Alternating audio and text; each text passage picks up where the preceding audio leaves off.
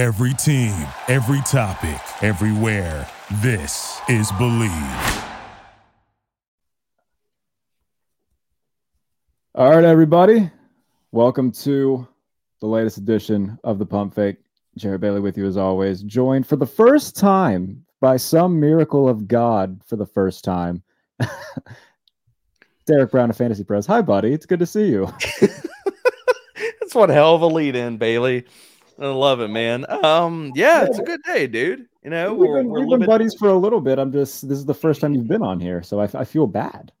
I mean, we've tried to do this before, but like, dude, I fell asleep that one time, and I felt so fucking bad. Oh, I forgot about that. Holy shit. I totally forgot about that. When you I was going to sit here and go through like the whole spiel of life and things and stuff happened. I forgot. It was like the month before. It was like the month before the Senior Bowl. The month before the Senior Bowl, I sent you like, "Yeah, you want to do a show?" And we set it for like 7. I wake up, it's like No. It was early afternoon because you had to like pick up your kid from somewhere. Yeah. Like, dude, I gotta go get my kid. I'm like, oh fuck, I'm sorry. Oh my God, I forgot about that. That's funny, man. I didn't mean to. I wouldn't try to like, just blindly set you up to no, it's okay. Yourself, but like, I mean, it works. It's all good. I went through a stretch where I was just exhausted all the time, and you just caught the bad end of the stick there, buddy. But I'm glad that you're here now. if that makes you feel better. You know what? I feel great about that, Jared. I'm glad we finally did this. Me too. I know we're just kind of, going off the cuff today and rolling through some topics and stuff, dude. But I mean, what better do we have to do on a Friday right now, a little bit closer to the NFL draft? So we're just waiting, which at this point, man, I mean, come on. Are we at the point of the process at this point to where it's like, come on, the draft needs to get here like now? Like, I feel like we're just gotten to the point where it's just bullshit and just information's getting recycled at this point. No, I agree. I think that it's more than past time just to move the draft up till like mid-April instead of end of April. I think that makes sense. Like you can keep all the off-season programming stuff the exact same, but stop making us wait an entire 2 months after the combine until we get to see where these guys go. NFL's not going to do that. They got to drag it out of you, Jared. Like they got to be like, no, just a bit longer. Yeah, I guess so. I mean, what's everybody on NFL Network going to talk about for those 2 months, and everybody else on the respective programming to make us really want it. But from a pure just wanting to get it done and over with and tired of waiting standpoint, I think we have reached that point where we're just like, all right, let's just do this thing. Yeah, I mean, takes are getting recycled upon takes. People are, out in the streets and kind of, the spot of boredom where we're ranking Jalen Hyatt as wide receiver 1 and Luke Musgrave as tight end 1. I'm like, we're out here wilding, man. Just waiting for the draft. Everybody's wilding a little bit. It's the point where everybody's looking a little bit too far into things, I think. Over-analysis, baby, always. Gotta love it. We'll start with something that definitely hasn't been talked about enough this offseason. Lamar Jackson. Nobody's mentioned him in like the last 30 minutes. It's all good. Also, you know what? I'm gonna join you with the being a backwards hat kind of guy for this show. Oh, are you not usually? You just do I am usually. This one just is one of the rare ones that looks good on my hat or on my head forward because the brim just goes lower than most, and it's not a long brim. So usually I'm a hat forward kind of guy if I find it, but hat backwards is never bad. Plus, the way this ring light is hitting right now, it's a white one. You can't really see that there's pinstripes on it. I look like I'm emerging from Nazareth. But regardless, Lamar Jackson. I sent out a tweet earlier that if Baltimore, it does seem likely that they're going to have to, move on in life without Lamar Jackson. And if that's the case, then I think if we haven't reached the point yet, we're reaching a point where they need to start figuring out what that life is going to look like. And I think best case scenario for them is get a veteran that is reliable for a year, not necessarily a long-term guy, but a bridge guy, and follow that up by drafting somebody who can be that next franchise guy. And to me, those two guys that would go hand in glove would be, I mean, speaking of Bridges, Teddy Bridgewater and drafting Hendon Hooker. Your thoughts on that? Well, I guess I can give a little bit of backup. One, Teddy Bridgewater, not necessarily a starter anymore, like a long-term starter. Fine bridge guy, one of the better backups you can find. Hendon Hooker, first-round talent. If he doesn't get hurt, he probably goes first round. I mean, I would think so. I mean, we can differ. We can differ opinions on like his talent per se, but I think he would have gone in the first round had he stayed healthy. I mean, you got people mocking him at number 5 to Seattle, even though he did get hurt. Yeah, about that. There's a reason that why some people are tagged with the label of former GM and not current. I'll throw that out there without trying to bury anybody. But I'll push back, man. Like, and it's not like I don't dislike Hendon Hooker. Like, I have him ranked where I think everybody else has him ranked, like QB5 of this class and stuff. And it's not me disliking Hendon Hooker, but like, do I look at him as like he should have been a first round guy if he stayed healthy? No. Like, he had a good career, not an amazing career. He had a really good season at Tennessee, not a fantastic, like, knockdown, drag out type of thing. And the other thing, I mean, like, look, yeah, we all make our jokes that he's 25, but that also, it enters the process. When you're going to, if you were to finish as a first round draft pick and the time you're finishing your rookie contract, he's 30 years old. Like, I mean, it comes into play, man. Like, we're talking about the window as these rookie contracts and stuff like that. Like, with Hendon Hooker, like, he's a guy that's going to have to go into a system. Like, my whole thing about like where he fits and everything, you have to look at him as being a starter right now, or at least in the next year, because there's no way in hell he's going to go to a situation where he sits for the next 2 to 3 seasons. And then what? He's a 27-year-old. You're just now figuring out, like, okay, can he be our quarterback or not? Like, no. Like, that makes zero sense. So, like, I've never viewed Hendon Hooker, I still don't, as ever being a first-round prospect. I don't have a problem. Like, I'd have a second-round grade for him, but I don't think he would have ever or should have ever made it into the first round outside of people mocking him top 5 just for damn clicks. So, I mean, I don't hate if Baltimore were to go that direction, considering the situation with Lamar. And the funny thing is, you threw this to me earlier today about like the combo of Teddy and Hendon.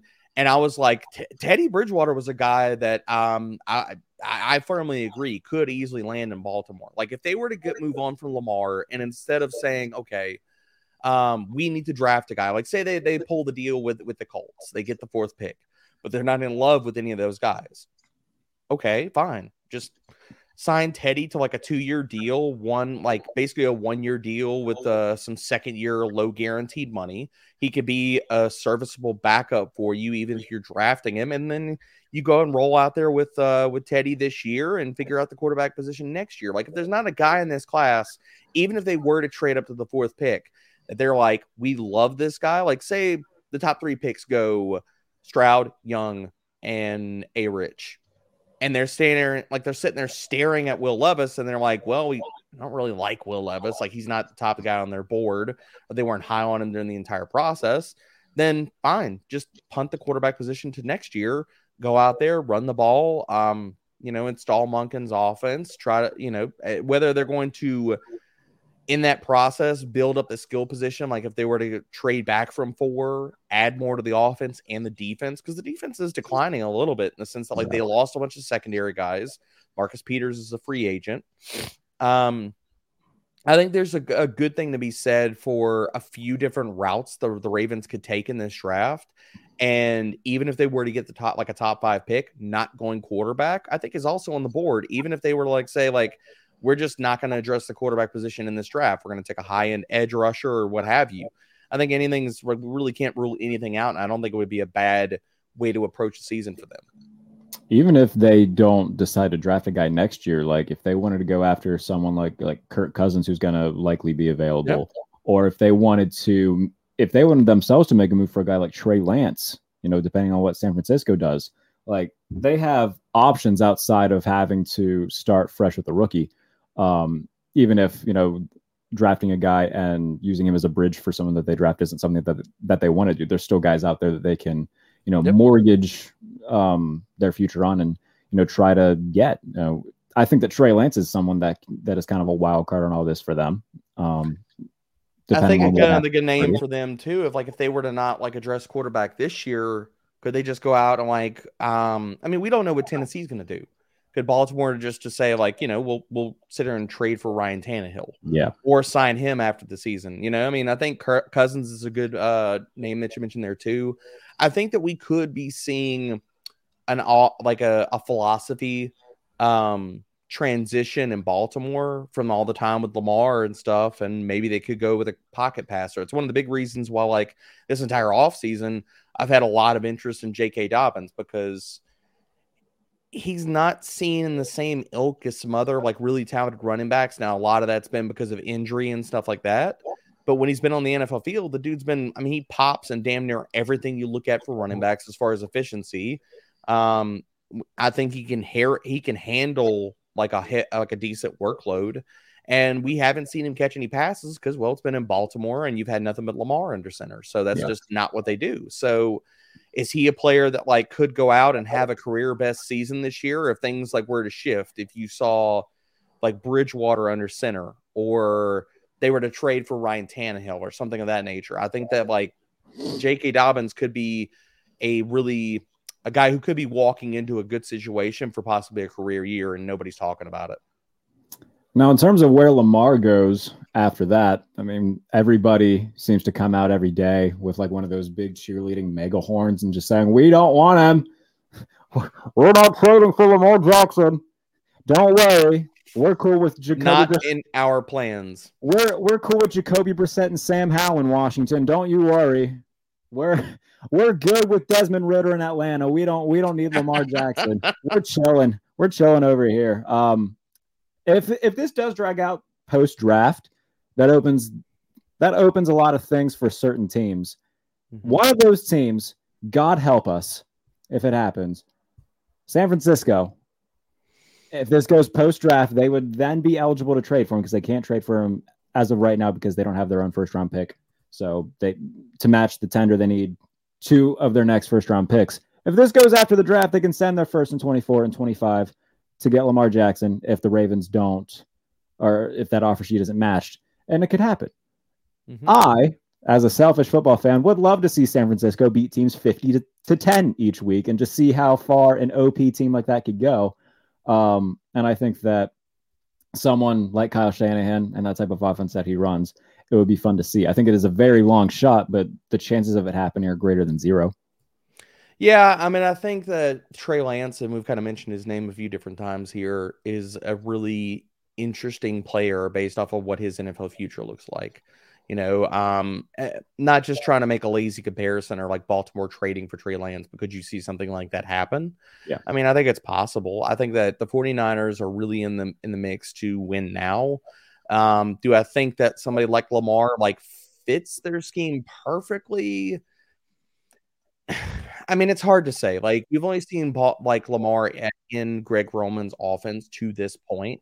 So to say that he can't play is just a drop back passer, a traditional drop back passer, I'm not going to say that at all, man. I think that that's firmly in his range of outcomes. If he was running less and had more skill around him, the best version of any Ravens offense that we've seen with Lamar in it has been what? Hollywood Brown, who is healthy and then at times not, and really not a true number one, and Mark Andrews. That's the most weapons he's ever been surrounded with.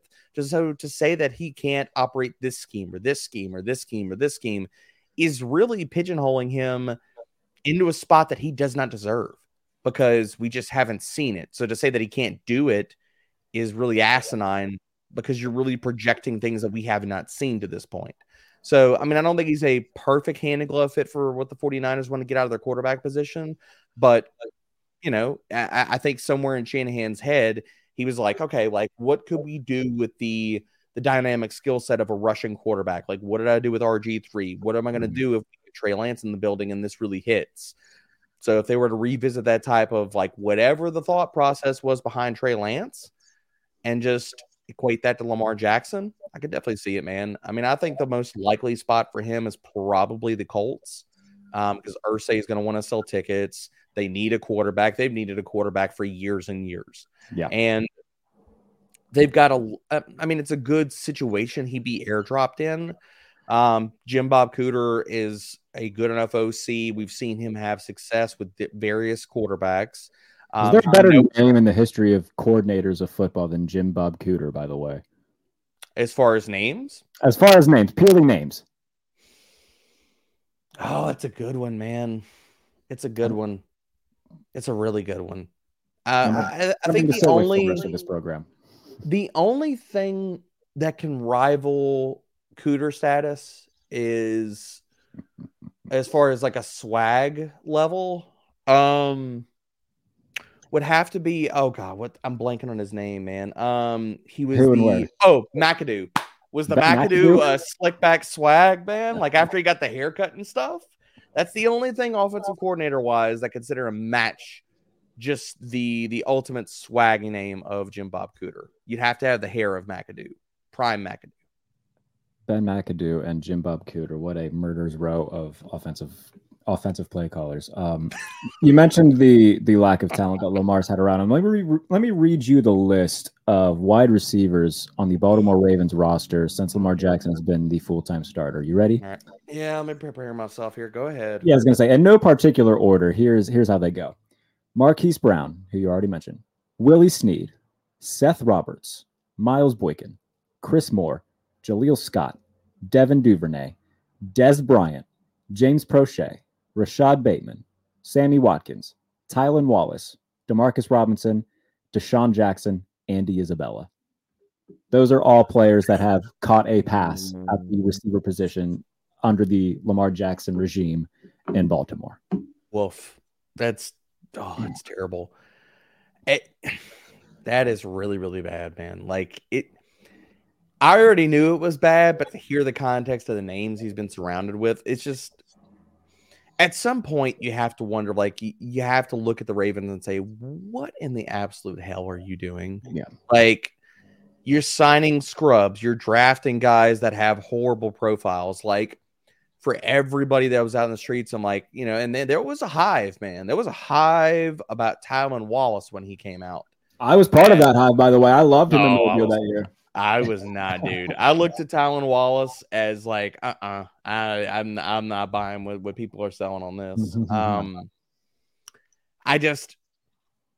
Baltimore has been so bad at drafting guys and trying to even like sign guys. It's like whatever details you should have been looking at, you're looking at the wrong ones, boo-boo. Like it's been nothing but bad. And I know that like it sounds like I'm shading my dude Rashad Bateman, but I love Bateman. I love that dude so much. It's just the fact that like he has not been able to stay healthy. You've seen plenty of flash moments for Rashad Bateman, but we just haven't seen him be healthy. I quietly still believe this is the Bateman year. As bad as all these names, and I don't want to lump him into that comical cast of characters that you just rattled off. Like I think that he is definitely a tier above, and we just need health to see it. But outside of that, I mean, Baltimore's draft picks and signings with wide receivers has just been one wet fart after another. Yeah, no, I mean when signings like prehistoric Dez Bryant or 97-year-old Deshaun Jackson or wasn't ever really good with any team that he was on, but maybe he'll be different with us, Sammy Watkins, are your notable wide receiver signings either mid-season or before the season. That's a problem. Now, there was, I think it was the off season going into 2021, where they were rumored to be on like every major receiving threat. They reportedly wanted Kenny Golladay. He went to New York. They reportedly wanted Juju. He came back to Pittsburgh that year. I think there was one more that they were in on that decided to go elsewhere. And I think a lot of people looked at that as like, well, they want to catch the ball. And this is an offense that doesn't really give them opportunities to shine. And that's understandable. I mean, Greg Roman's offense, we saw it. It's very run-centric, tight end-centric. There's not a lot of opportunities for for guys outside of that number one spot to make plays. So I get why guys would be a little bit deterred from going to Baltimore for that reason. But we've yet to see Lamar Jackson with, a real cast of receivers that'll really help him. That's why, a team like Miami would have made so much sense to me, and that would have been so much fun to watch with him and Hill and Waddle. And watching them against Josh Allen and the Bills twice a year, or Aaron Rodgers and the Jets twice a year, sign me the hell up for that. I was excited, and now we don't get it because they picked up Tua's fifth-year option, which I don't necessarily think was the best of ideas, but that's neither here nor there. We'll see. You say Indianapolis is the spot that you think he's going to, right? Yeah, I think it's going to be Indy just because of their quarterback need. But I'll throw, man, I'll say this. If he were to land with the Commanders, that honestly would be quietly very fun. Like, you got Terry McLaurin there. You got Jahan Dotson. You have talent at the running back position. Like, they also can, considering what they would have to give up to get him and stuff, maybe they even add a tight end to the mix. If they don't have to forego, not even a first-round pick, second-round picks, what have you. Like, that could be a really, really fun spot. With Eric Bieniemy calling plays? I don't know if we get it. Yeah. It's another, quietly sexy landing spot. But I don't know if we get it, man. The Commanders just feel like another shit show franchise that has no clue what they're doing. Exactly, and that's why bad teams stay bad teams. Whenever you're saying we're committed to Jacoby Brissett and Sam Howell this year, or the Falcons, the spot that makes everybody's been saying makes a ton of sense for them in that horrible division. That would, if they got Lamar Jackson, they would absolutely be the favorite in that division right away. And they say, nope, we're good with Desmond Ridder. We're fine. Like, really? I don't know if it's Atlanta saying, look, we're just not at the point. Like, if they looked at themselves in the mirror after some of the Watson stuff previously and said, you know what, this roster is not at the point of competing yet.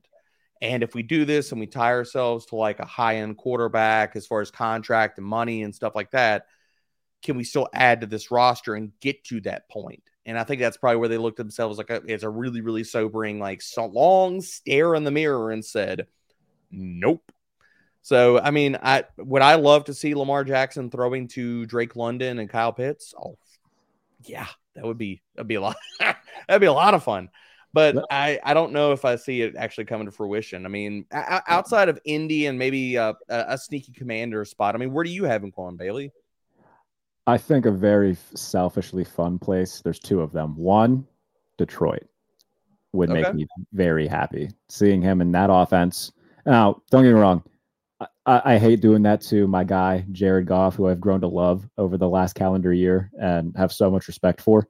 But there's a clear and obvious upgrade there. You put him behind that offensive line with Amon-Ra St. Brown, Jameson Williams. That would be very, very fun to watch. The other place that I think would be extremely fun, they're in the midst of what looks like a mini rebuild right now. But if they are committed to staying competitive like their head coach says they are, Tennessee, Lamar Jackson and Derrick Henry, yes, please. I'll take two. But I think that Detroit is one that would be super fun. And that would completely, we've seen it already this offseason, kind of a changing of the guard in that division where Detroit's gotten a lot better on paper. The Bears have gotten a lot better on paper. Minnesota's kind of going through a mini de facto rebuild, and it's going to be the Jordan Love era now in Green Bay. It's kind of up in the air right now, and adding Lamar Jackson to a roster that you've already, smacked the table on and said, we are all in for this year. It would be a lot of fun to watch, man. I would enjoy that a lot. I would love to see the Jets, but they feel like they're too deep in bed with supposedly the Aaron Rodgers move, which I was thinking about this morning, Bailey. Doesn't it feel like it's been a few years since, or at least months since Aaron Rodgers went on the McAfee show and said I want to go to the Jets and blah. And we were all just kind of watching it, everybody in their collective houses was watching that with bated breath. And what's he gonna say? Is he gonna say yes? How's this gonna unfold? Doesn't it feel like that was a lifetime ago, and yet Aaron Rodgers is still sitting with the Packers? Yeah. Hey Siri, play In Too Deep by Sum 41 real quick. This is if I'd never hear the word Aaron Rodgers and trade in the same sentence again, my life would be better because of it. And I'm so tired of seeing tweets every day saying, "Oh, they're getting closer to a trade. Jets and the Packers getting closer to." Shut the hell up until it happens. I'm tired of hearing it. It's the news cycle, man. It's when the days that they don't have anything to talk about. You'll see the things floating out there about like, hey, this quarterback's visited one of the other 32 NFL teams in the pre-draft process. Or, hey, look, Aaron Rodgers is possibly going to maybe think about having a snack, breakfast, and then a workout. And then maybe he's going to flip through some of the Jets, like some of the apartment brochures for New York. Like, it's like, do you remember when... Shit. Do you remember like the lead up to the decision with LeBron James? Like it was just LeBron watch for a few months. Like it's like, oh, LeBron James just took a shit. We'll take you live to his home right now. Just as ridiculous as this. It's absurd, and I'm so ready for it to be over. Now there's reports saying that it could be one of these things that gets finalized on the night of the draft. And if we have to wait through another 3 weeks of this, it's just get it done. Obviously, it's not a matter of when, it's a matter of if at this point. Just fucking figure it out. I mean, to me, I'm like, what is the holdup? It has to be something with draft picks and stuff like that. Like, but at that point, you're kind of like, I mean, at this point, how have you not gotten to the ledge of, okay, are we going to do this or are we not? Like, you know what I'm saying? Like, it's like, it's the same thing as like having dynasty trade discussions with somebody for like 4 weeks. And being like, well, we're still far apart, and sending somebody a text message and saying, so what do you think about this? Is the answer still no? Yeah, the answer's still no. All right, see you next week. Like, it's not going to happen. Like, what are we waiting here to, like, for one of them just to, is it a stare down? Okay, blink. That's basically whoever blinks first gets Rodgers, okay? Ready, go. This is horrible for the audio offense. No, it's... And Rodgers, like, I get that everybody, for the most part, is just tired of hearing Rodgers, too. And, like, sure, like, it's gotten a little bit old to me as well. But at the same time, man, like, I think you're right. There should have been some sort of, like, hard deadline where, like, if we can't agree to this at this point, then if I'm the Jets, I'm saying we need to explore other options, because no way in hell am I rolling out Mike White or the Mormon MILF Hunter for another season at quarterback. I can't take credit for that. That's Mike Teniers. That's the first time I've heard that one. Oh my Lord. Wow. I would have to give Mike a high five. Wow. That virtual high five for Mike Teniers, man. Yeah, he's fantastic. But you've got to, especially with Lamar Jackson still in Baltimore, like, if this isn't done by X date and I'm Woody Johnson and I'm the front office of the Jets, I'm saying, look, this is either going to get done or we're going to go offer 2 firsts for Lamar Jackson, who has a lot more playing time than Aaron Rodgers does. To hell with being in too deep on this. I don't care if I'm the Jets. That's how you stay bad as an organization. Yes. Not being willing to adjust and stuff. And it's like, at some point, like, why would they not even entertain that too? In the sense, if you're in trade negotiations and things like that, like, if the dynamic changes, the entire, like, situation changes, or you get a competitor, it's the same thing as, like, when teams are negotiating for contracts against themselves, or another team hops into the mix. Like, yeah, you can put your feet in the ground if you're, like, basically negotiating against yourself and say, I'm not going to do that. And then it becomes a game of chicken. But at this point, if you're the Jets, why in the absolute hell do you come out there with a statement and say, no, we don't, no. We're so much into this with the Packers that, like, you know, for good faith, it'd be bad if we pulled out of this. Like, for what? Like, this is going nowhere. You're progressing to nowhere right now. You're just in purgatory.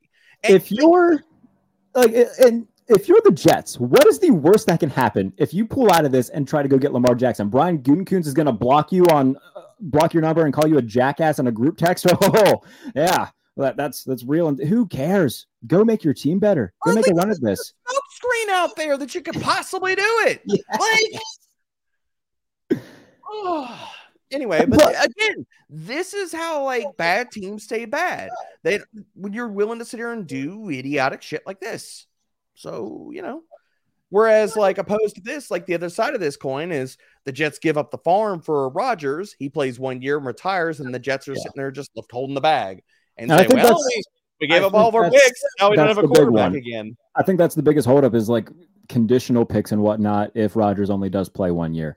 But if you're the Jets at the same time, though, like what do you really need in terms of draft capital right now? Like your team is pretty damn good. You got a damn good defense with very little holes. Offensively, very little holes. How much draft capital do you really need?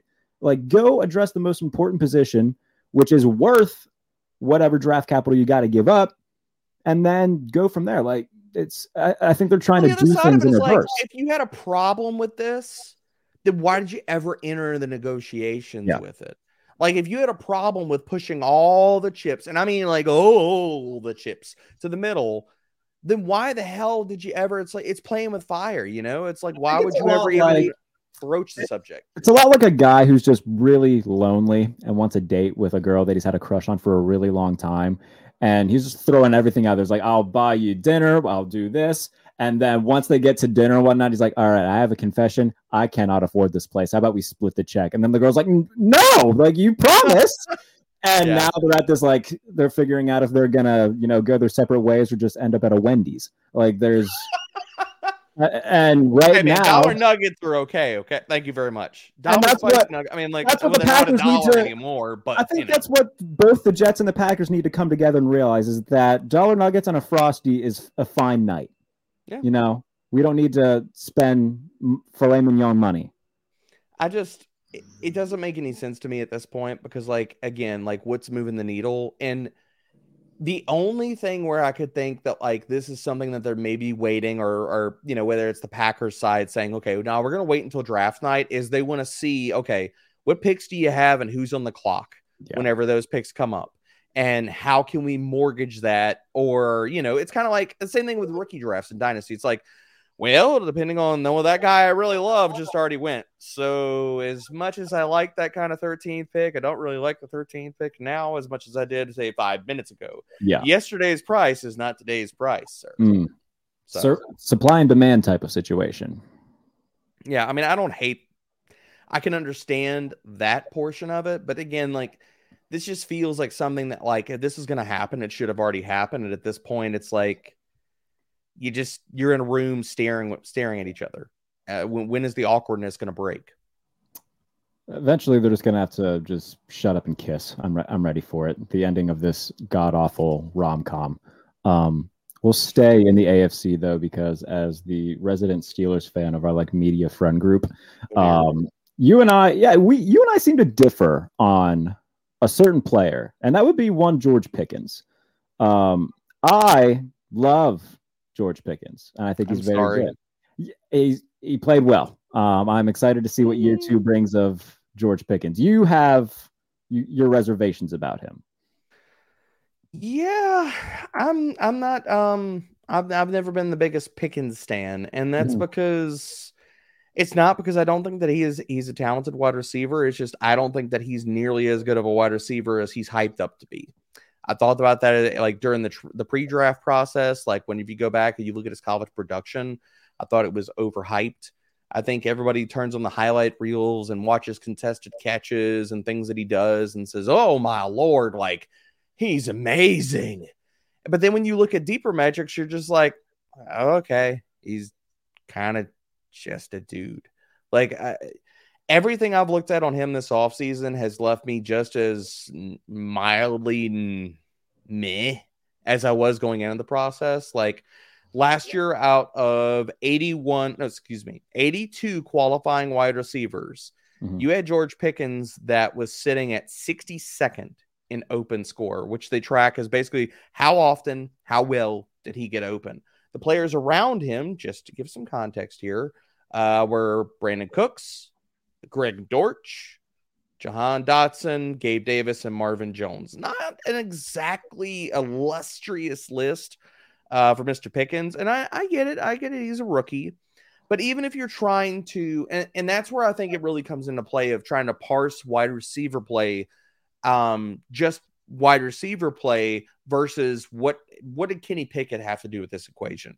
And if you look at the open score, and then if you look at like route win rates and stuff, George Pickens does not pop in any of that. Like, that is something that I will give you, by the way. Like, the biggest criticism of Pickens is that he's got a limited route tree and he's not the best route runner. So I'm completely on board with you there.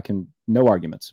Well, to me, it's hard to get enamored with a guy that last year he finished 91st in route win rate and 81st in win rate against man coverage.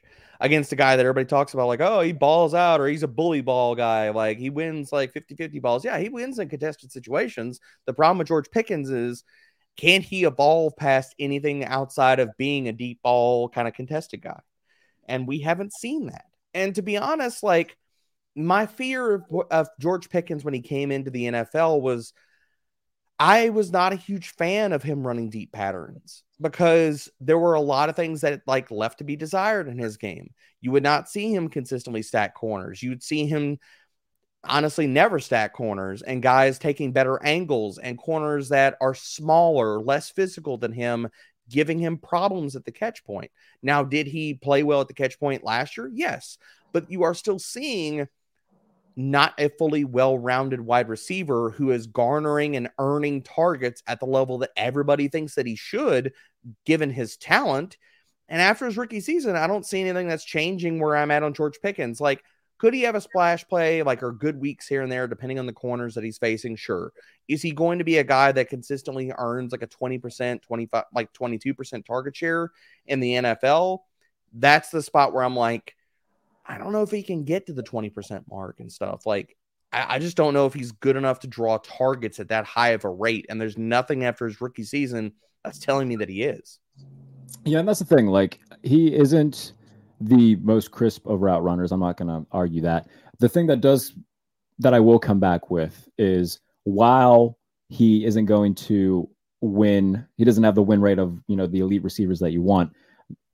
Those contested balls, what would be 50-50 for most guys, have become like 65-35 for Pickens.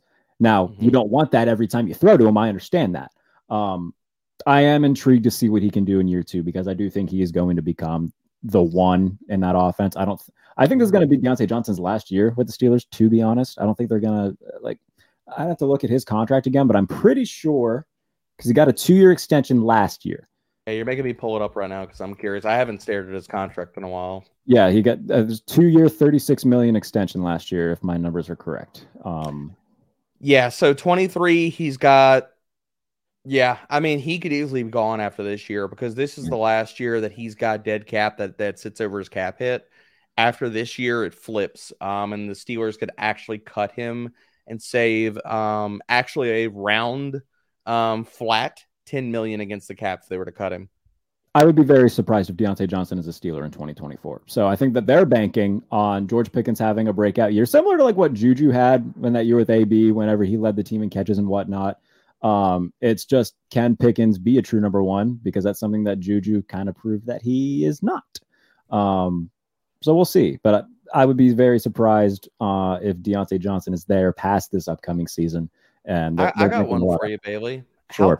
How tilted would you be? Because I got to ask you about this, because the more and more I've kind of looked at like the way that the Steelers passing attack is set up and constructed.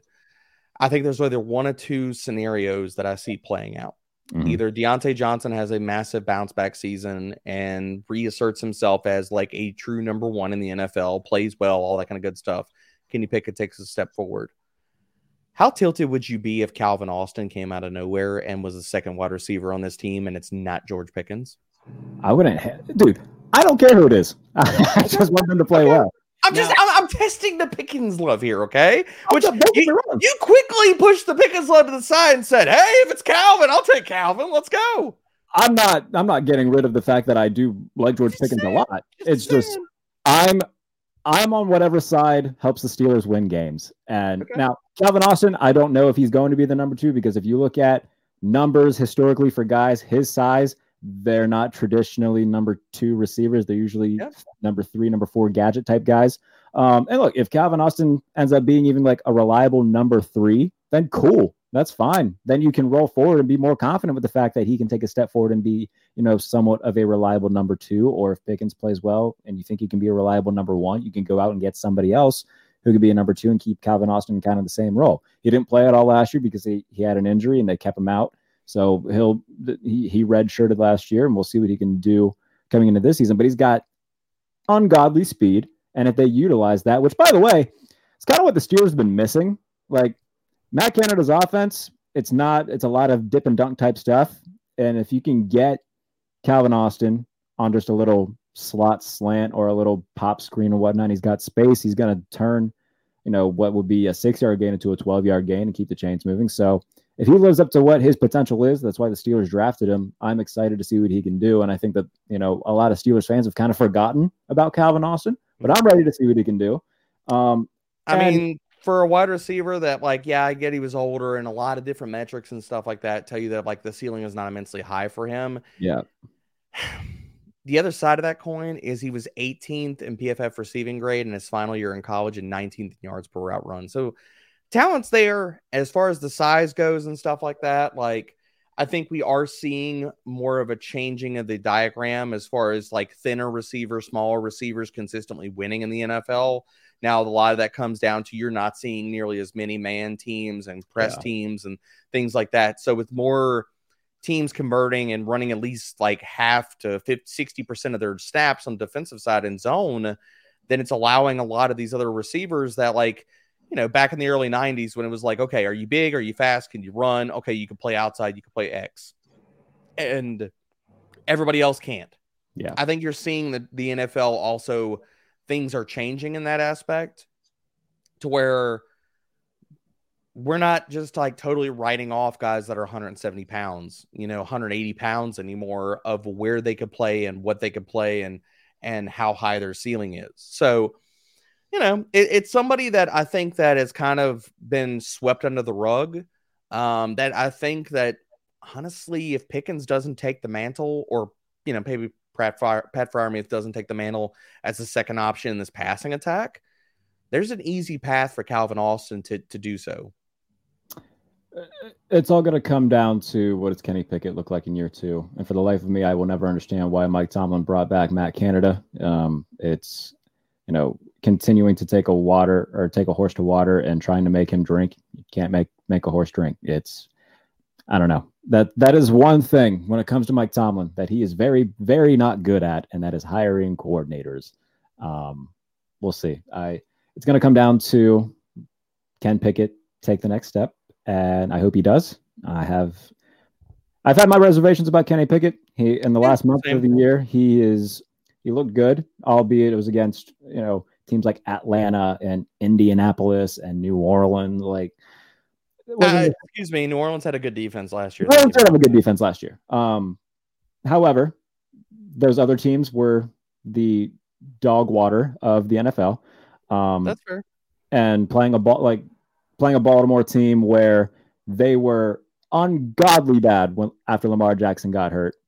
And it took them, the last drive was phenomenal. He made his 3 best throws as a Steeler on that drive. He had one to Pat Freiermuth, one to Steven Sims, and then however the ball got to Najee Harris in the end zone, it did.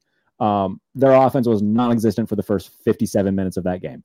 So, and the same thing for the Raiders game. He played not good against the Raiders until that final drive. So while we can make the argument that he might have this clutch gene in him, I would prefer if we didn't have to see it every week and he could put together a complete game. Can he do that going forward consistently? That is what will be the determining factor of the 2023 Steelers. That's fair. I mean, I've had my reservations about Pickett since he has a prospect. I've said it, and I will say I was surprised to see the numbers for Kenny Pickett, and I tweeted this out a few days ago. I'm really big about, we all need to stay liquid as far as how we look at players and takes and all that kind of stuff. And when you get new information, you can't just shove it under the rug. Last year, I look, numbers were telling me that Geno Smith might be actually good. There are tweets in the reserve out there. You can go Google them right now, people, that where I was like, oh, look, Gino's numbers were actually quietly good last year. And not saying forecasting the type of season that he had, but looking also through the similar lens of, okay, we need to sit here and stay fluid on our evaluations of players. Can players still get better in the NFL? Can they grow in their games? Yeah. And so I'm not going to take anything away from Kenny Pickett over his final 6 games. The dude, everything that I look at and care about, he was fantastic on that point. And people will push back at me about like, okay, well, yeah, but you're also talking about a guy that did not throw for over 200 yards in any game. And like, that shit doesn't matter, man. I'm not box score chasing. Like, there are other parts and pieces to quarterback play and numbers that I care about a lot more than did he stuff the stat box? Did he stuff the box score and make you feel all warm and fuzzy? Like, because what I look at over the final 6 weeks, Kenny Pickett was first in PFF passing grade. He's fourth in big time throw rate. He's first in deep passing grade and 7th in EPA per play. Like, all of those numbers are freaking fantastic. Yeah. For a 6-game stretch where he got like basically run through the damn gauntlet at the beginning of his rookie season. And then you saw a little bit of light at the end of the tunnel, and he played all of these numbers. If I were to go off of these numbers, I'd say, wow, Kenny Pickett really could take a step forward in year 2. And I'm not really going to shy away from that. Like, I'm not going to go overweight and be like, start kind of like buying Kenny Pickett jerseys and, get his number tattooed on my right ass cheek or anything like that. But do I think that there is a sliver of hope for Steeler Nation and saying, okay, could Kenny Pickett turn out to be a guy that, like, I've always talked about Kenny Pickett as a guy you can win with, but not because, like, he's not a guy you're ever going to win because of. And I mean, maybe I'm taking an L on that. We'll see. I think that there's still a ceiling on Kenny Pickett for a few reasons. One, he doesn't have a big arm. He's never going to be Patrick Mahomes, Justin Herbert, Josh Allen, Joe Burrow, that tier. However, can he be Derek Carr? Can he be Kirk Cousins? Can he be Dak Prescott? I think so. And if that's the case, I will gladly retort and I will gladly take a step back and say I was wrong and incorrect. Yep. Good for Kenny Pickett. And I think that's what people kind of get lost in translation, is that they think I want Kenny Pickett to be bad, which makes no sense as a Steeler fan, wanting a guy to be bad. But he did show a lot in big moments last year. Like, I talked about the Ravens game that they won, but even in Miami, it's like 4th and 18, and he's about to get rocked, and he just throws a dart in coverage through a window this big that Freiermuth catches. And yeah, like, it's plays like that give you that hope and make you believe. Now, I do think that people go over the top too much and say, oh, Kenny Pickett's him. There's no, but can we retire that phrase, by the way? Can we retire that phrase? God damn it, do I hate that fucking phrase. He's him. That is the most annoying phrase. I already said fuck, so I'm going to keep saying fuck. That is the most annoying fucking phrase in sports. I'm so goddamn tired of any time a guy makes a play. He's him. Shut the fuck up. Holy hell. He can be good. And I fully accept the fact that Kenny Pickett played well in moments. Let's stop with the whole, he's him. Shut up. I think he can be good, but there's a fine middle ground there between saying he's dog shit and he's the second coming. Like, we can meet in the middle here. You got me. Like, I'm sitting here doing like a Twitter search right now. I was like, I don't think I've ever tweeted he is him. Like, I don't think I've seen a whole lot of tweets, but I was like, I don't think I've ever done that before. So I got to sit here and see, like, am I going to get chastised for that? But no, I don't think I have here. It's not been a phrase. My go-to phrase is not he is him. Let me see if I have. I was going to say, Jarrett, are you going to cell phone your Oh, no. Actually, I tweeted out. Did you? I tweeted out January 14th this year. In quotes, I said, X player is him is already the most overused and annoying phrase in sports. So I'm actually coming back to. Nice. Coming back to I hate it, dude. I hate overdone tropes like that. It is the most annoying thing in the world. What a time to be alive. I have started doing a thing before we close out shows where we do power rankings, top 5 of any category that I think best suits the guest I have. You and I are both lovers of metal music. Ooh. And I think that this would be a good opportunity to rank our 5 favorite metal bands. What do you say? Oh shit. Okay. Off the cuff. So I'll right. give like my number 5, then you can give your number 5. I'll give my number 4. So we each get a little bit of time in between each pick. Okay. And these don't necessarily even have to be in order, since I always put the guess on the spot. Just as long as you have 5 in your head, we can just kind of roll through it. But I know what my top 3 are and what order they are in. But the bottom 2 are going to be definitely interesting. So let me pull up my little thing here real quick.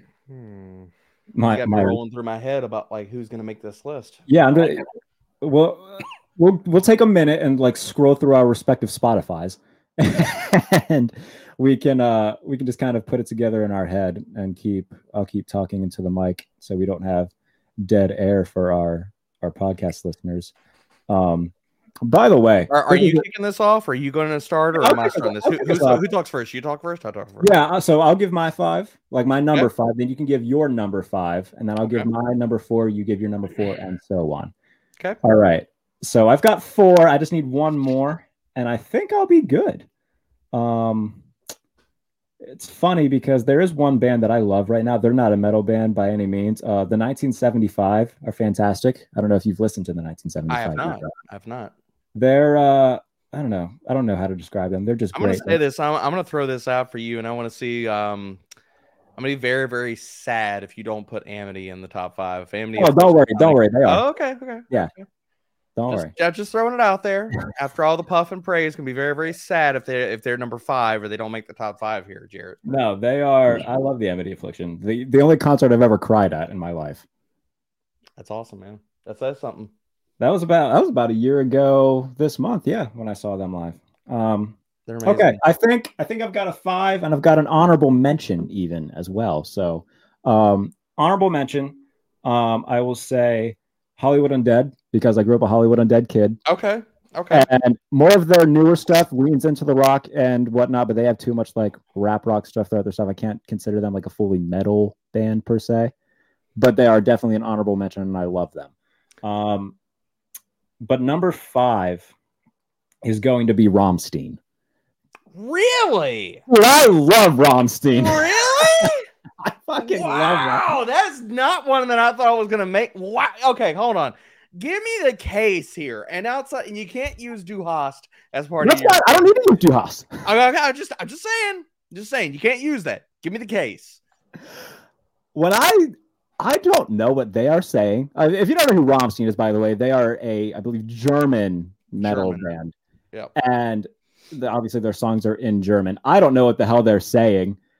But when I hear their music, does that make the top 5 if you don't even know what they're talking about? I listen to Rammstein purely for the music itself. It is absurdly good. Like I was in the gym the other day, and Like Zeit came on. I could have ran 90 miles through a wall, and I would have been still okay, dude. Obviously, Du Hast is the one that gets the most love because, for one, it's like it's the second best song in the history of music without any arguments, right behind Dragula by Rob Zombie. Rob Zombie's great. Don't give me that look. So obviously Du Hast is great. Like Zeit is really good. Let me pull up just my back catalog that I have of. I'm kind of throwing. I don't know, man. Like you started this off with like you threw basically it's just like a blender at me, man. Like Deutschland, Dick Titten, all of them, just great songs by Rammstein. You might not know what they're saying, but if you just need something to purely just get you ready, turn on Rammstein. They're my number 5. All right, we're starting off on a questionable foot here. There's so many good bands that I'll listen to that like I could put in here as like an honorable mention, like a number 5. Yeah. Like I want to put damn it. I really want to put like looking through all the bands that I'll listen to, like I really want to put Polaris in there. If anybody's ever listened to them, they're freaking awesome. Polaris is good. Polaris is absolutely fantastic. I almost like kind of want to put Memphis Mayfire in there, but I can't. I'm just thinking of like catalogs of albums and who can I listen to in its entirety and stuff. You know what? I'm gonna go controversial. I know that their lead singer is I'm not gonna say he's a great human and all these types of things, but one of the biggest like metal bands that got me into playing guitar and really into the metalcore genre in general. I'm gonna go with number 5. It's gonna be As I Lay Dying.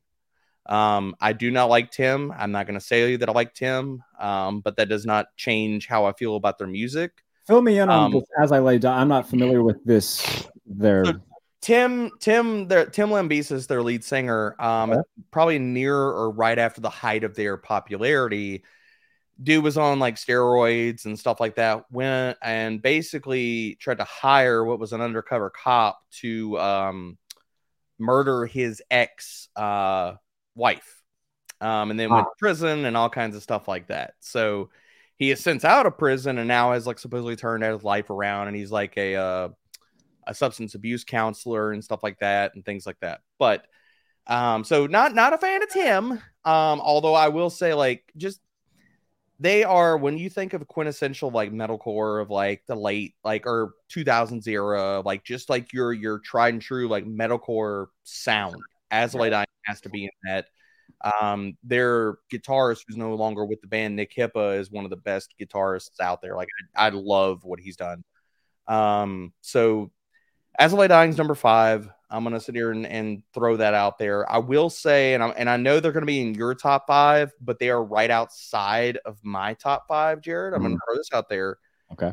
And this only comes down to I have absolutely loved their last 2 to maybe 3 albums, but I wasn't as big of a fan of some of their catalog, especially some of the early stuff. But I will say, because they're going to be in your top 5, I will say Motionless in White is going to be my honorable mention here. It's a little bit heartbreaking for me. I understand, though. I do understand. I'm going to say this. Now, if they were to have if they would have made 2 albums back to back with how I feel about their last album, and the name of their last album is absolutely escaping me. Scoring the End of the World. Yes. If they would have made 2 albums in concurrent, like back to back, that would have been to the level of that album, then Motionless in White would be probably in my top 3. I love where their sound is going.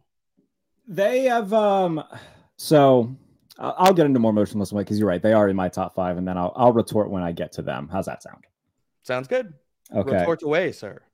So like you, there are a lot of bands that could have been like in mine. Like I could have put Beartooth in mine. I could have put maybe We Came as Romans. I like We Came as Romans. Oh shit! I didn't even think. Damn it! That's a good list. Damn it! Dance Gavin Dance, maybe. Like there's a lot of bands that are. A Day to Remember isn't going to be in my top 5. I like Day to Remember is not going to be in my top 5, but they could easily be in my top 5. Yeah. But number 4 for me, I have adored everything that they have done for the past 3 years or so, and that is Dayseeker. They are my number 4. Oh, that's a good call, dude. I heard their last album is such a face melter. It's so good. I found Dayseeker at a point in my life when I needed Dayseeker. So like I found them like 2 months into a breakup. That oh man, yeah, that's hard. That is some legit. If you hear Sleep Talk when you're going through some shit, that will just not even that song. Give me Crying While I'm Dancing. There's that song will just uppercut you straight in the heart chamber, dude. There's so many songs that they have that are just relatable and like make you feel like you're understood, and and their lead singer Rory Rodriguez has the voice of an dude. angel. His voice is amazing. Like it is absolutely awesome. Like his range and especially the high end of his register is so damn good, man. Like they, I liked some of their earlier stuff when they came out with Sleep Talk. I was like, fantastic. Love y'all. Love it. That entire album is just really, really good. Yes, very, very well done from start to finish. So Dayseeker is my number 4. And if you're not somebody who's like all that into metal music, I assume you're probably not listening at this point. But if you're a fan of either Debro and I, but if you're a fan of Debro and I, and you stuck around just to hear what we say, and you don't necessarily like metal music, I highly recommend you listen to "Without Me" by Dayseeker. It's not much. There's not a lot of like screaming in that song per se, so I think that you would enjoy that. But yeah, Dayseeker's my 4. It's a powerful song. It is very good. So that's my number 4. Okay, so I gave my number 5. My number 4. I'm gonna go with Wage War.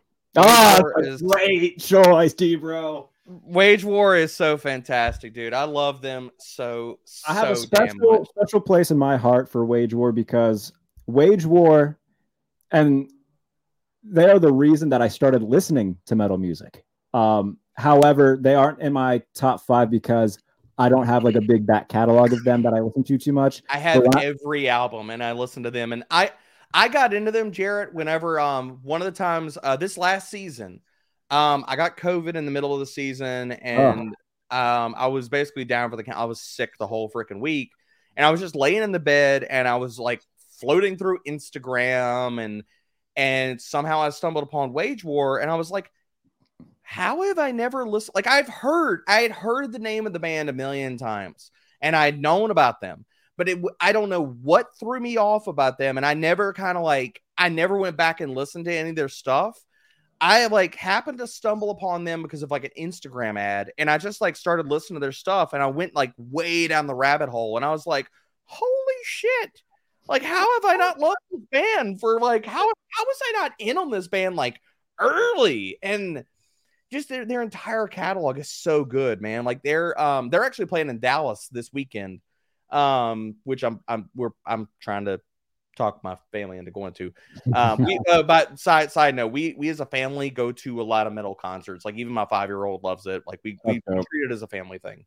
But they their entire catalog is fantastic, man. Like their newest album is awesome. Like in the sense of like all the various, like basically it shows the wide range of their talents, and you got bangers in there, like with some influence of like some Slipknot-y kind of stuff with like Manic, all the way on to like Godspeed. I fucking love that song.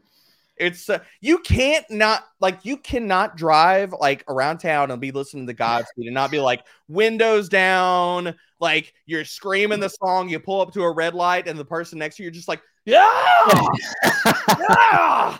Like that's exactly what happens, dude. Every time that song comes on. The reason I got into metal music, it was like going into my like junior year of college, maybe. I mean, I was already into it a little bit. But I was only strictly listening to like 1 or 2 bands. And my friend turned on Gravity by Wage War, and I loved that song. I was like, oh my goodness. And I was like, all right, you know what? I need to like fully invest myself into like getting into this genre of music. So special place in my heart for Wage War. I will start listening to more of them because you just put them over really, really well. And I want to hear more of them. So you've talked me into it. Dude, they are fantastic. All right. That'll bring me to my number 3, which is the Amity Affliction. There you go. They are the first band that I like got extremely into when I started listening to metal music. Each of their last like 4 albums I can listen to front to back, and I will not skip a song. So their lead singer Aaron has such a just impactful, very good range of vocals. Joel, who's like their screamer, their non-clean vocal guy, is just so damn good. And like I said, they are the first concert that I have been to and I cried in the middle of, because they were playing, what song were they playing? I Bring the Weather With Me is what they were playing. Oh man. And it was the part where they're saying, place the pennies on my eyes, and like they just like made everything like quiet, and all that was happening was like the crowd was singing. And it was just so awesome. I love the Amity Affliction. If you're a metal fan and for some reason you haven't listened to them, please go listen to them. They are fantastic. So I love them. The one of their songs that always gets me is I'm trying to think of the name. It's off the same album that they put out with Pittsburgh. Death's Hand. Death's Hand, dude. Dude, Death's Hand gets me the part in the breakdown when they right before the breakdown starts, and he says, Death, I'm looking it get up. fucked. Yes, hey Death, get fucked. Is absolutely riveting, dude. Like, you want some shit that will like make you just headbang until your damn neck snaps. Like, that breakdown is just At that point so in the good, man. concert, everybody knew it was coming. Everybody's just reaching out to the stage and just simultaneously just going as one. It was one of the coolest experiences I've ever been a part of. Their stuff just has like a great feel to it, like in the sense of like there are just extremely raw and brutal moments in their music, and then there's also catchy moments, and then there's stuff like the voicemail outtakes in I'm forgetting which one, where he like on the voicemail, like it's like his friend calling him and leaving him messages. I know exactly what you're talking about. That's gonna bother me now. Let me go. I'll have to go listen to it later and DM you, but their stuff is just, it's really, really powerful. My number 3 is going to be a band that I love their entire catalog, and I love where they're going with their sound. We've been to see them once live, my entire family, and we're going to go again when they come here. I think it's in May. I love every single thing that I Prevail is doing right now. Love them. And like their music it's almost like genre shattering, like between their heavy stuff, what they have done, and the musical leap they have taken in their last, I'd say, 2 albums, Trauma and their newest album. It has just been fantastic, man. It's the ultimate, like, they have buildups, they have great spots, like they have really, really catchy songs. Like, yes, you cannot sit here and listen to Bad Habits without like just it taking over your soul. I'm having trouble holding still thinking about Bad Habits. It's so good, dude. But all of their music is so fantastic, man. Between that, and they have such a good playlist of like between things that are just so damn heavy and in your face, and like if you listen to like Bow Down or Gasoline, like those songs, like if you don't want to get up and try to break some shit with a hammer, like something, you're not alive, dude. Such a good band. So I Prevail is number 3 for me. Not even like going back to like their earlier stuff, like if you listen to like Stuck in Your Head or One More Time or stuff like that, like that stuff, it doesn't even sound like the same band from their last 2 albums, and it's so freaking catchy that like it's really cool to see where they've come with their sound and where they're going. I am a big I Prevail guy. They just missed the list. I did mention them in the while I was scrolling through. Fun fact: Carrie Underwood, big I Prevail fan. For those who did not know, really, yeah, I can't remember who or why they showed as me this. she should be. Yeah, but somebody had asked her about like the music that she likes, and she's like, actually, I listen to like a lot of like this band. It's like a screamo band called I Prevail. I love them, and I was like, what the fuck? Carrie Underwood likes I Prevail. That's great. Hey, she's got props for me. Yeah. All right. Awesome. So my top 2, they seemingly like flip flop a lot. It just depends on the day. But number 2, as of right this very moment, is Motionless in White. Okay.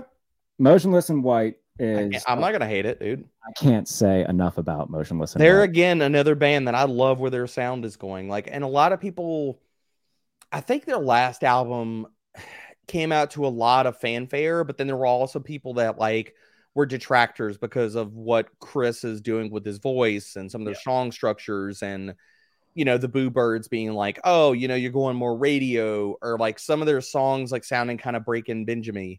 Like, that's who they get compared to a lot. I don't agree with it. Like, they're nothing like Breaking Benjamin. The fact that Chris's clean sounds something like Ben's, I mean, Ben has a really strong, powerful voice. So does Chris. But Ben can never scream like Chris does. And the guitar work is not even close to comparable. Like, Motionless is set. I want to see what they do with their next album.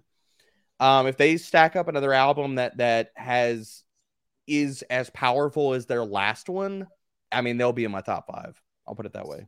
So their last 2 albums, Scoring the End of the World, which came out last April, dude. I don't have enough good things to say about this because there's such like a variety of stuff on here because like you said, like they do have like very like there's a couple of songs that are like radio friendly, like Werewolf is Oh my god, dude. Might be my favorite Motionless in White song, but it's a clean song. Werewolf took me a while to get into, man, and now I love it. It's such a vibe song. It reminds me of like it was their take off of doing a song very like Thriller. Yes, the way that I take Werewolf. It was their interpretation of doing a song like that, and they absolutely just crushed it. They'll have songs like that, but then 2 songs later is Slaughterhouse, which they do with Brian Garris from Knocked Loose. And then later on in the album is BFBTG, Corpse Nation. Both of those songs will melt your face off. Or Burned at Both Ends is awesome. Yes, like Buried at Both Ends is, I think it is. Some face-melting so songs. Good. And then Cyberhex is awesome. That Cyberhex is really good. A bunch of like any song that has the traditional blah like that's and I want to sit here and point that out. That is a common theme in a lot of bands that I love. Like you will hear a blah breakdowns of Motionless in White and Wage War. If you go to YouTube and you just type in BLEGH breakdowns, I promise you Motionless will be in the video montage that you are watching, and so will Wage War. They are both very synonymous with that. But I mean, you said their last 2 albums were Scoring the End of the World and Disguise. I go back to their 2017 album Graveyard Shift is when I really started getting into them. Eternally Yours is on that album. Oh, and that dude, Eternally Yours is so good. 504 is so good too. There's Voices is on that album. I love that song. Rats is on that album. Like they have a lot of my favorite Motionless in White song, and I know it just said Motionless or Werewolf might be my favorite one, but Brand New Numb I think is always going to be my favorite one. They're doing covers now. They did a cover of Somebody Told Me, and it's better than the original version. Don't at me. It is so good. Motionless in White, absolutely just incredible. And they do Rhea Ripley's theme song from WWE, and that song bangs too. Demon in Your Dreams. Go listen to it if you haven't. It's fantastic. Yeah, I started listening to Motionless in White like since their first album. Like Creatures was such a good album too. Very good. They did a cover. Of Duhas, bro. I forgot to tell you that. You got a Duhas. I didn't know that. But if you go all the way back, dude, like Abigail was such a good song. Very good. Really, really love that song. And then Count Choculitis, I think is what it's called, or Chalkitis is such a good song too. So no, I Motionless is such a good band, man. Another band that's evolved a lot from when they started to where they are now.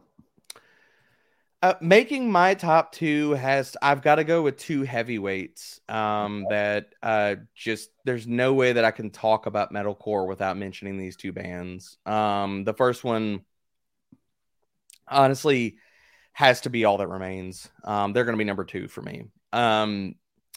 Listening to This Calling was one of the songs that got me into like super freaking heavy metal. Okay. And how they've evolved their sound over time, and Phil's cleans, it's just been awesome. And he still has some of the just most visceral screams like you could just conjure up, man. I'm curious to see what they do with the passing of Ollie. They're one of their guitarists, which shout out to Ollie. Like my wife and I saw them when they came here to Dallas and played, and Ollie was super freaking nice. Like stayed after the show, was talking to people, shaking hands, everything. Like just super incredibly nice guy.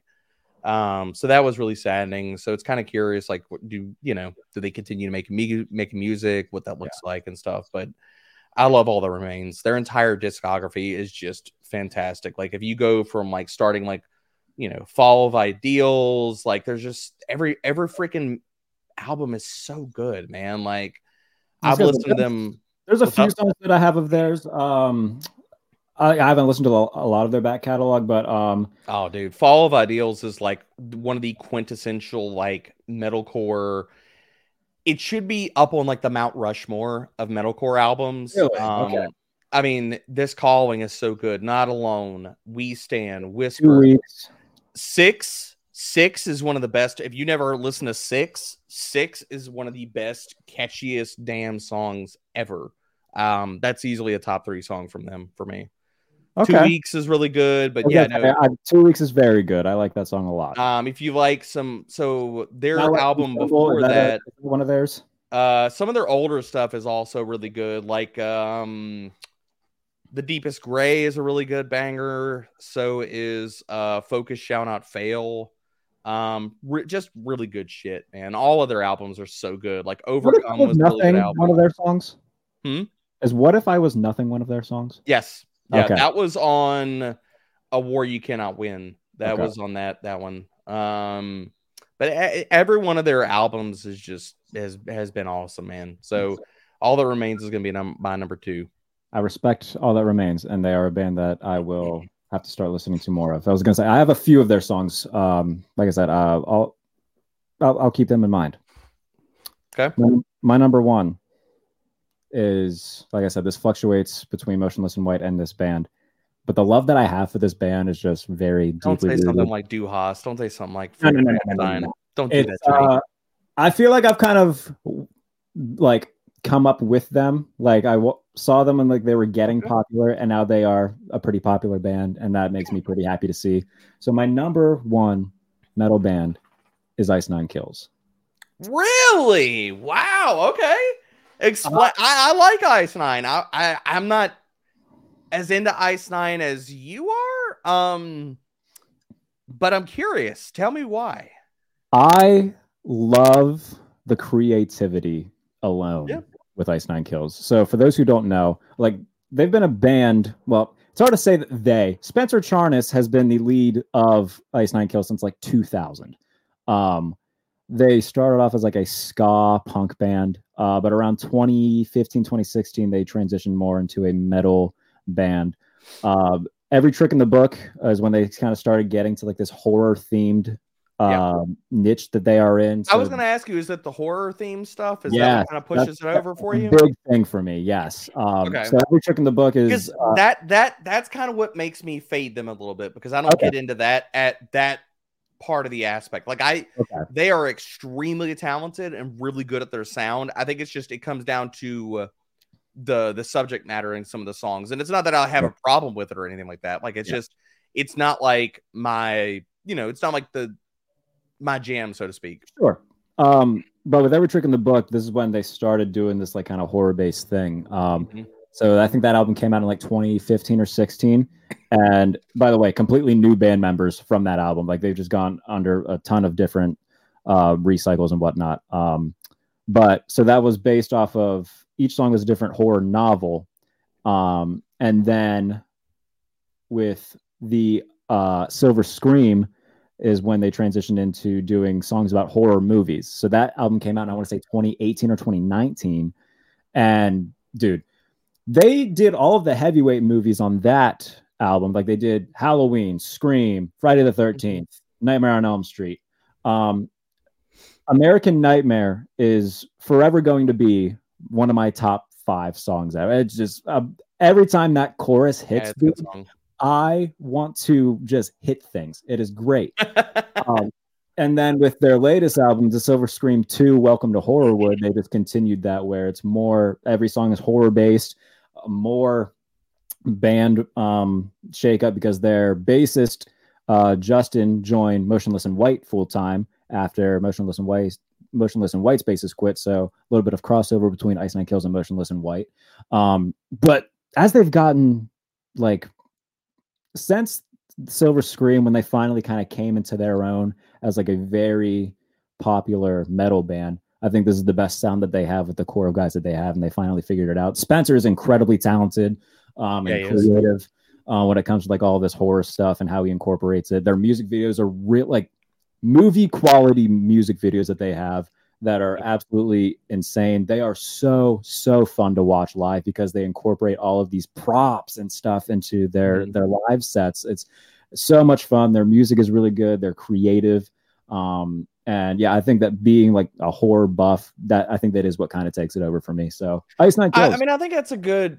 I honestly think you could toss that for both, like your top two, like Motionless and Ice Nine. I think there's a thread there, you know. And I don't hate that. Like I think they're a very, very talented band. And I've liked, like, I have a lot of their songs like in the queue, like they're in the rotation for me. I think I've really enjoyed where they've kind of gone with their sound as well. Yeah. Because they were definitely not nearly as heavy as they are now. Like when they first came out, totally. You could honestly like listen to their first stuff and listen to their stuff now, and you'd be like, this is not the same damn band. Exactly. Not at all. So to see a band change their sound and really, while keeping the same lead singer too, like that's the other part. It's like they changed up the entire sound, but have kept, you know, their singer has not changed. Yeah. So to see that type of evolution from not only their music, but from their singing and stuff it's a big deal, you know, like not everybody has that type of like talent to be able to do that. I'm not going to break any glass. I'm not going to sit here and shatter anybody's ideas and such, and really, you know, or crown a new king here. It's just going to be, I'm going with the chalk, man. Number one has got to be Killswitch Engage for me. Okay. Has to be. I have listened to Killswitch ever since they first came out, like way back in the day, from like My Last Serenade and everything, and through having Howard, having Jesse at the front of the band and stuff, and all their different iterations of with you know, those two different lead singers. I love both of them. I love both albums. Every album that they've come out with those guys.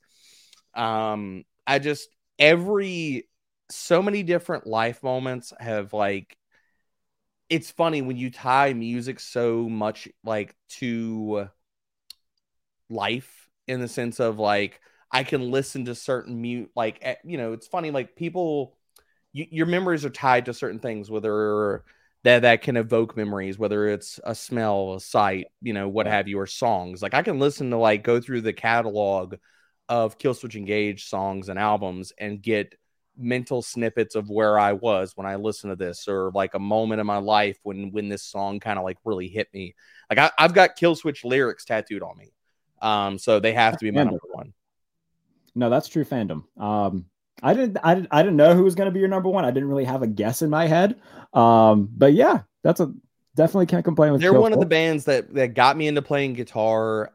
Again, like I have one of their lyrics tattooed on my right arm, and it says the rising sun will always speak your name. And I got it in memory of a family member that died. But they're just a band that, like, their entire catalog is just, it's powerful. It's moving. Jesse and Howard's lyrics, their singing it's talented, man. Like if you want to craft a list of like the top, just as far as talent and range and vocal abilities, Jesse and Howard have to be inside that top 10, top 12, you know? So for both of those guys, and just their longevity, and the type of show, because people still equate like so much metal music as like, oh, it's screamy, it's mad, it's whatever, man. I'm like, then you're not listening to the message, you're not listening to the lyrics, you're not listening to anything. Their live shows, and I don't know if you've ever been to a Killswitch show, Jarrett, but like, the energy that they play with is just like, when you have Adam D, one of their guitarists, running around in Daisy Duke shorts screaming about this, that, and the other, and calling everybody a douchebag in the audience. It's electric, man. Like, he's so good on stage. Really, really makes a show really, really damn good. So Killswitch is my easy number one. Love them so much. No, I mean, yeah, there's definitely a lot of good Killswitch Engage songs that we don't have enough time to dive into all of them, but I'm trying to think of the ones that I like the most. It's probably like Rose of Sharon, End of Heartache. My Curse. Is that My Curse? Yep. This is Absolution. Fire. This Fire. You can go, even if you wanted to go the cover route, you could do Holy Diver. So much good stuff, man. No, I have a deep appreciation for Killswitch Engage, just because of This Fire, and it was CM Punk's theme song for the longest time as a wrestling nerd. I love This Fire. It's a good song. It's a great song. Great song. Yeah, dude, this was fun. We just spent almost as much time talking about metal music as we did about football. And you know what? Cool. Best part of the program. I'm glad that we finally did this. It certainly will not be the final time by any stretch of the imagination. Well, it depends on what time you time your naps. That's true. That's true. Yeah. Fair enough. I fell asleep. It's funny. I'm the old man here, but you're the one that slept through a pod. How old are you? I don't think. Do I know this? Old enough. Old 39. enough. 39. Okay. I wouldn't have guessed Old that. enough. Old enough to not be young yet or anymore. I'm going to have a quarter life crisis this year. I think I've decided. I've just accepted, not really decided. I don't think anybody just is like, you know what, quarter life crisis, that's going to happen. I've accepted it is more what I've tuned into. That's going to happen. I'm going to turn 25 and then my life's going to just go into a spiral. Problems of a person who's not yet 30. Wow. You hate to see it. That'll be a day. What do you got coming on Fantasy Pros, buddy?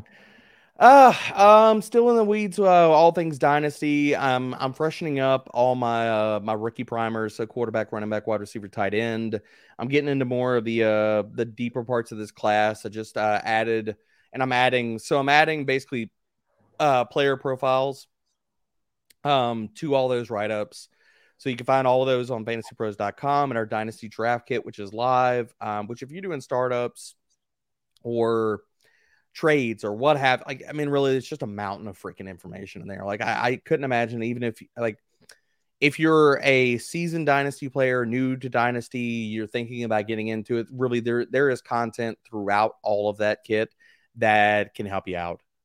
So really, I'm updating the primers, also doing some best ball content. Yeah, I mean, it's still just all things NFL draft, man. And you can find me on the Fantasy Pros main show, as well as I'll also hop in on the Dynasty show. And I did a show with Joe this morning for Betting Pros that should be out by now, or if not, it'll be out later today, tomorrow, covering all the draft props, possible landing spots for certain players, and how you can get and take advantage of the betting markets with it, man. But all things, everything, man. Football. I mean, the NFL is a 24/7, 365 entity now, dude, and there is content to be had, all different forms, facets, not just redraft, it's dynasty, and it is best ball, and the fun never stops, dude. It never stops. I've never played Dynasty. I've thought about it. Maybe that'll be. You should. Get me in a Dynasty league, and I'll think about it. You should. Just, in the glorious words of Val Kilmer, say when. What movie is that from? Tombstone, dude. Have you never seen Tombstone? I've seen Tombstone. It's been I was very young when I saw it. I haven't seen it since I was probably like 7. I should probably. I think the moral here is that I should probably rewatch Tombstone. Doc Holliday. I have only like legit characters make this shelf. We have Deadpool, Bob Ross Deadpool, Heath Ledger's Joker. There's Ron Swanson, and then there's Val Kilmer's Doc Holliday. And the fact that you cannot get a Doc Holliday quote obviously just hurt my soul a little bit, Bailey. Just gotta say sorry. It's been 18 years since I've seen the movie. Oh my Lord! Now you're just making me feel old. Stop! So, yeah, Sam Elliott's in that, right? I'm asking you a question. Yes, Jarrett. Okay, I'm just making sure I'm thinking of the right Western. All right, cool. Yeah, I like Sam Elliott. Right Western? Do you watch a lot of Westerns? Yeah, I love Young Guns. Okay, fine. Okay, fine. You get a reprieve. Okay. I'll let you off the hook if you can name me 3 actors that have played in Young Guns, and I'll give you Young Guns 1 and 2. Name 3. Dude, okay. Fine. No, that's too easy. 5. Let's move up to 5 then. I should be able to do 5. Okay. All right. So, and Young Guns and Young Guns 2. Yeah, you get both. I'll give you both. All right, great. You get both. All right. So we got Emilio Estevez. Yeah, you're gonna go there. Yep. That's 1. Got Charlie Sheen. That's 2. Kiefer Sutherland. 3. Lou Diamond Phillips. 4. And Christian Slater. I knew you were going Slater. There you go. Dave Rudabaugh. All right, there you go. Faith is restored, Bailey. Faith is restored. You had me worried there for a bit. Don't you worry. My Young Guns knowledge is vast and it is deep. I could have said, who the hell played Pat Garrett? It was the guy from CSI. Why the fuck can't I remember his God, name? and he's in a few other things too. Yes. That's going to piss me off. What the hell is his name? Oh God, I gotta Google it now. Yeah, that's fine. We've gone off the rails here. That's okay. I gotta do it now. God damn it! What the hell's his name? Crap, what's his name? William Peterson. I did not know that guy's name. That's his name? Yep. Mm-hmm. Oh, that was kind of a letdown. Are you sure? Yeah, I'm pretty sure. Hold on. I'm fact checking. Yeah, fact check me here. Young Guns 2 cast. All right, let's see here. We've got yeah, you're right. I didn't know that guy's name. I would have never as much as he's in, I would have never thought that his name is William Peterson. There's people in that movie that I did not know were in that. John Bon Jovi has a cameo in that movie, apparently. Does he? Apparently. Where? As does Viggo Mortensen. Viggo, I just saw that. I was like, Viggo was in that? Holy shit. How did I miss that? Learning a lot of new things about Young Guns. Now I gotta go back and watch the movie. I just gotta Bon look for Jovi. Viggo. I do that Bon Jovi song in that also slaps. I gotta say that.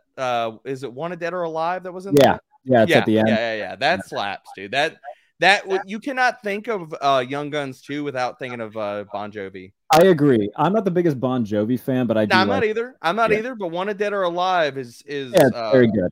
Classic. Very extremely fitting for that movie. Yeah. So my new to-do list is to rewatch Tombstone, join a dynasty league. I was like, don't lie. Like if you're just now watching it for the first time, just go ahead and out yourself for I promise. I have seen. This is a safe space. If you have not watched Tombstone before, now's the time to sit here and air your dirty laundry, okay? My dad used to have like a ton of VHSs of classic movies, and that was one of them. I just haven't make me feel old. Haven't watched it in a long time, but I'll swear to whatever God you want me to swear to that I have seen it. So I'll rewatch Tombstone. I assume you just brought up VHS movies and talked about your dad. Now I feel really old because I used to have VHS movies. I think I still have some. I gotta join a dynasty league, listen to more Wage War. Those are my three to-do lists. This has been a lot of fun. Sounds like you're gonna have a banner year, Jarrett. I don't know about a quarter life breakdown. It sounds like this could be the best year of your life if you accomplish all these things. Speaking of movies that I had never seen or hadn't seen in forever, I saw Heat for the first time a month and a half ago. Oh, Heat's very good. Dude, very good. Definitely made its way into my top 10. Yeah, Heat is very, very good. You brought up Val Kilmer, and that reminded me of Heat. If also to toss, I don't know how much are you into comedies. For movie wise, name the movie. If you want to go with a really good Val Kilmer comedy, Kiss Kiss Bang Bang is a really damn good movie. I've not seen Kiss Kiss Bang Bang, but I'll add it to. It's fantastic. It's one of the first movies that RDJ did right after he got off the wagon. Okay. It is unhinged. It's a really good watch. It's a good watch. My favorite comedy movie, and it's also one of my favorite movies, is Wedding Crashers. Okay. I can feel that. Yeah. Vince Vaughn just is a hilarious human being. By the way, I mean, you mean Vince Vaughn, the Vince Vaughn that plays the same character in every movie, Vince Vaughn? And it works in every movie. And Owen Wilson plays the same character in every movie, and it works every time. It works in every movie, doesn't it? And Will Ferrell plays the same character in every movie, and it works every time. I don't like when people talk about Will Ferrell movies and throw Wedding Crash. That's not a Will Ferrell movie. He just happens. No, it's not a Will Ferrell. I said he was in it. I didn't say it was a Will Ferrell movie. No. I'm not saying you did. I'm saying just in general when people talk about okay, rank your 5 favorite Will Ferrell movies. You can't. Wedding you're not allowed. Cannot be in that though. Wedding Crashers in that just because the very end of it. He's in the last 10-15 minutes of the movie. He's funny, but it's not a Will Ferrell movie. It's funny, but it's not a Will Ferrell movie. No, it's absolutely not a Will Ferrell movie. Owen Wilson. Okay, we're on the topic of Owen Wilson. Have you seen the Grand Budapest Motel or Hotel? No. I beg of you, please watch it. He's not okay. He's only in the last 20 minutes of it, but What's the name of the guy who plays Dumbledore? Ralph Tinden. Is that his name? Yes, I think so. He's become my favorite actor, and I can't remember his last fucking name. Because I watched Grand Budapest. Sounds like he's ingrained in your heart then. Yes. Because I watched Grand Budapest, and I just started watching movies that he was in because I like his performance so much. I watched Kingsman for the first time because he was the main character in it. Kingsman is so good. Very good. And then I watched The Menu, which was kind of disappointing, but his performance was really good. I'm gonna throw out one other movie, and I'm not gonna say I'm gonna lose faith, but I'm gonna be a little bit disappointed if you haven't seen this movie. And It's a new one. It's a new one, Jared. Okay. Oh, if it's a new one, you've got a slim chance, buddy. Okay, then this has to be what you watch this weekend. Okay, I'm gonna throw this out there then. All right. The Enormous Weight of Massive Talent is legit like one of the best, like top 5, top 10 comedies I've ever seen in my life. Who's in it? Nick Cage and Pedro Pascal. It's that new one. Like it is. So... okay. It's that one that everybody's making a meme of right now. It's so good, dude. Okay. It's so... I'm a big Nick Cage I walked fan. into that movie not expecting a whole lot, and I watching the entire movie. I laughed harder than I have in a very, very long time. If you like some really dry humor, and some of the things are kind of Office-esque, where it's almost like a little bit awkward, where you're like, oh shit, I gotta keep watching. Don't turn away. It's so awkward, it hurts me. But you gotta keep watching it. It's so good, dude. Nicolas Cage was fantastic in that movie. I'm a big Nick Cage guy, so that is it streaming anywhere? Oh, Jesus, you're gonna make me look. If not, I can get on Vudu and get it. I want to say, I mean, we watched it.